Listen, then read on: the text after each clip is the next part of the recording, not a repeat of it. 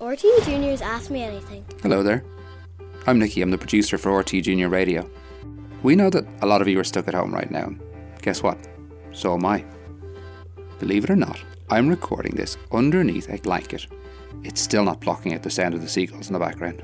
Well, we know a lot of you were sent home from school with projects to do. So, we've decided to ask really interesting people to let you ask them anything. For our first one, we really looked out. The amazing Nora Patton. Nora is an aeronautical engineer and someone who's trained to be an astronaut with Project Possum. She may well one day be Ireland's first ever astronaut. But for now, she was here to answer your questions. Take it away, Nora. Hello, I'm Nora and I'm delighted to be here to do the Ask Me Anything. Thank you so much for all your fantastic space questions. Okay, so let's get started. The first question comes from Aisling. She's in Clonmel and she's 9. So Aisling asks, I would love to be an astronaut. How many years does it take to study to become one?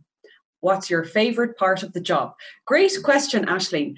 So the programme that I'm doing is a citizen science programme and I'm hoping to get a commercial spaceflight. So it's very different from the NASA astronauts and European Space Agency astronauts. Those astronauts who go through NASA and ESA would spend many, many years studying in college and becoming qualified in certain areas. And then they'd apply to NASA and ESA to become an astronaut with them. And then they do their training to go on their actual space mission for a number of years with NASA and ESA once they get selected. The program that I do is, as I say, very different because we're hoping to get the commercial flight, the suborbital, the flight that goes up, it goes into space and then it comes back down. So it's very different, but hopefully by the time you're my age, there'll be lots of different ways and means for you to hopefully get into space if you'd like to do that someday. We have a question here from Charlotte from Tralee, and she's 9. Charlotte has asked if she can still become an astronaut if she has any broken bones. So the short answer is yes, you can still become an astronaut even if you had a broken bone as a younger person. I suppose the problem might be if you have had major surgery or anything like that and there's lasting damage and impact, that might be an issue. But generally speaking, if you have had a broken bone, it's not going to stop you from becoming an astronaut. And the next question comes from Killian. He's in Limerick and Killian is 12. He would like to know if you can wear glasses inside a spacesuit. So yes, there has been astronauts who have worn glasses inside the spacesuit. So as long as your vision is correctable to what you need to be able to see it, astronauts do sometimes wear glasses, yeah. And the next question comes from Danny from Dublin, and he's 8. And Danny has asked if I could bring one person to space, who would it be and why? That's a really difficult question, Danny. I think I would bring my possum colleague, Shauna Pandya, who's an amazing lady. She's done loads of really fantastic training courses and programs, and she's a medical doctor, so she's a good colleague and friend of mine. So I think if I was to bring one person to space on a flight with me, it would be Shauna. Luca from Galway, who is 10, has asked, why does your sense of smell reduce when you're in space? So it's really interesting if you think about life in space versus life here on Earth. It's very different. In space, you don't have the same gravity that's on our bodies at the moment as I sit here. And when the astronaut gets to space, you have this fluid inside your body that moves around. Because here on Earth, you have, when you stand up, you have the gravity pulling things down towards your feet, but that doesn't happen in space. So you get this movement of fluid. And what happens is the fluid often comes up your body and you get pressure then on your in your head. And so that often causes the astronauts' tastes to dull and can impact their sense of smell and also their eyes. So there's a lot of interesting things that happen the body when you take gravity away. And they look at that all the time in space. So speaking of fluids and the impact of gravity, Ben, who is from Dublin and he's 5, has asked, he said he has read my book and he's learned about some of the water tests that I've done as part of Possum, and he would like to know how deep the water is.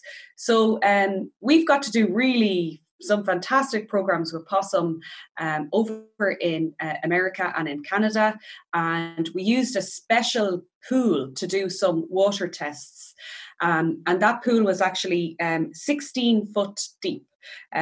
So if you think about me as a human, I'm about 5'4", so it's probably me and 2 of me on top of me would be the depth of the pool. And as I say, it's a special pool that they use to do special tests. And as part of that training, what we did is we got to use the spacesuit and we got to wear it in the water and test it out in different conditions and then give feedback in terms of what worked and what could be done differently. So great experience. Dermot, who's 7 and from Kilkenny, wants to know, what does zero gravity actually feel like? So as part of Project Possum, I got to do the parabolic flights, which are the flights that fly like this. And on the way down, you get to float weightless. That's been my experience with floating, weightlessness, and it was absolutely amazing. It gives you a whole different perspective on, I suppose, the world as we know it, how things grow, how things move. You know, even you think of liquid inside a bottle, behaves very, very differently when you put it in weightlessness.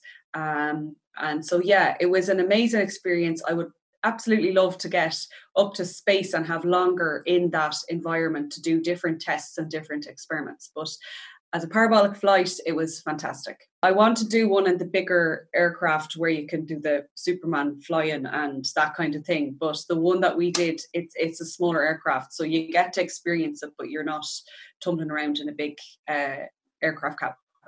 Evine, who's 8 and she's from Offaly, wants to know what it's like to work in Project Possum.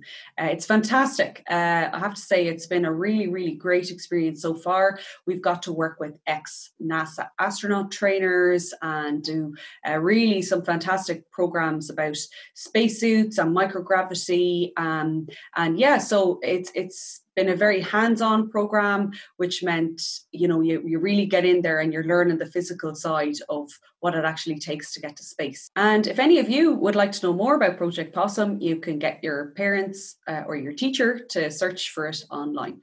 And this next question is from Shane. He's in Galway and he's 5. And Shane has asked, what kind of food do you eat in space?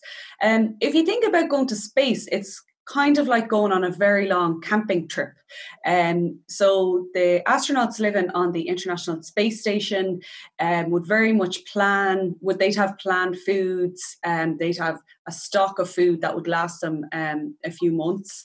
So if you think about it, if you were going on a long camping trip, a long duration camping trip for 4 or 6 months, what types of food would you bring? Well, you'd want tinned foods, you'd want dried foods, you'd want foods that don't go off quickly.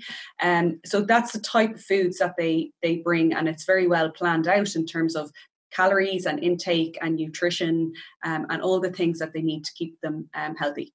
And Shane's brother, Darren, who's 8, has asked, what's the fastest speed the rocket travels at?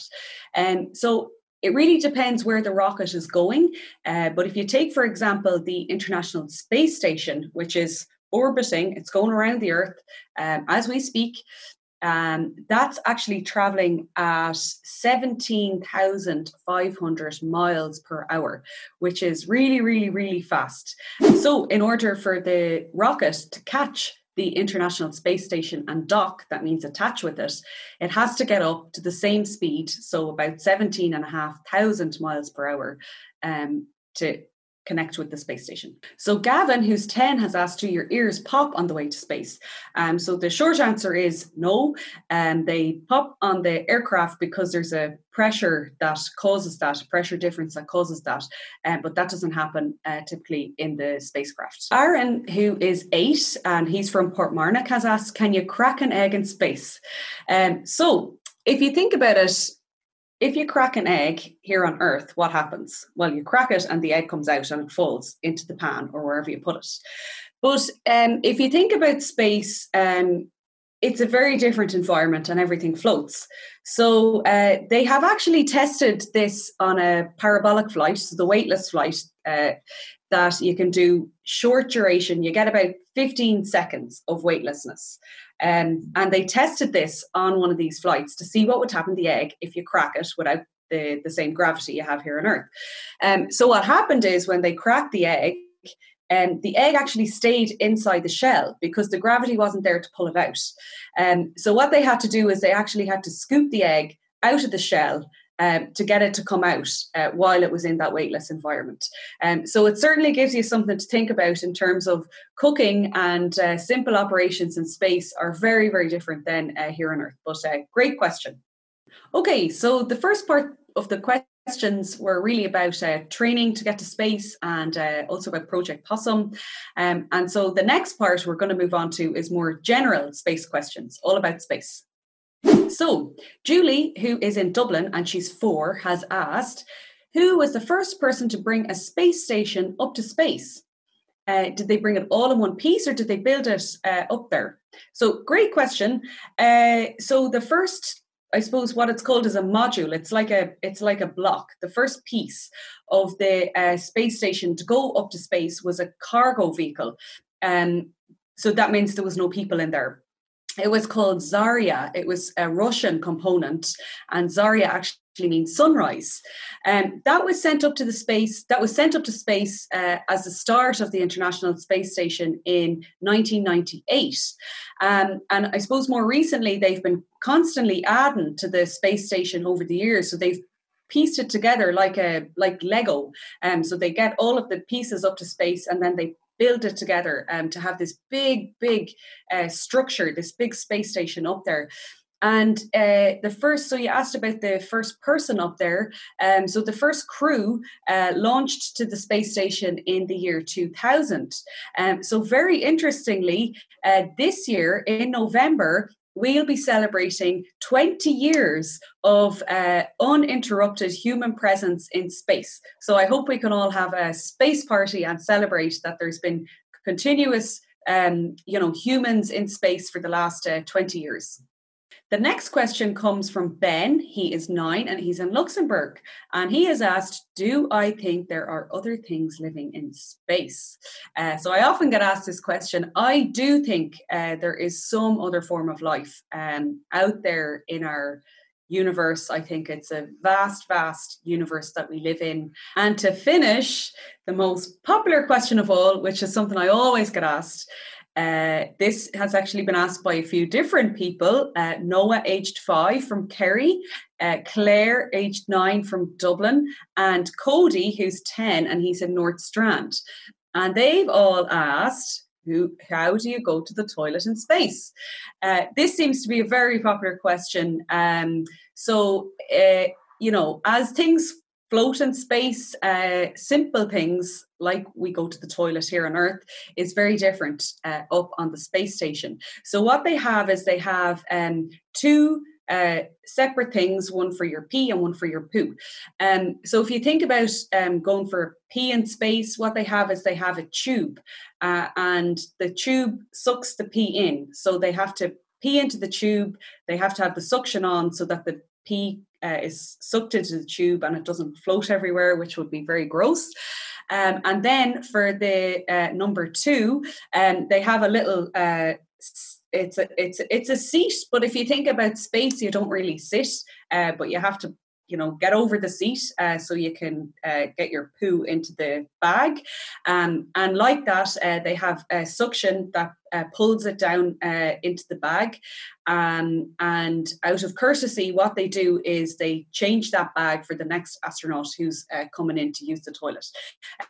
So again, great questions. I always get asked that toilet in space question, but I think it gives a bit of a perspective on how different it is to live in space compared to living here on Earth.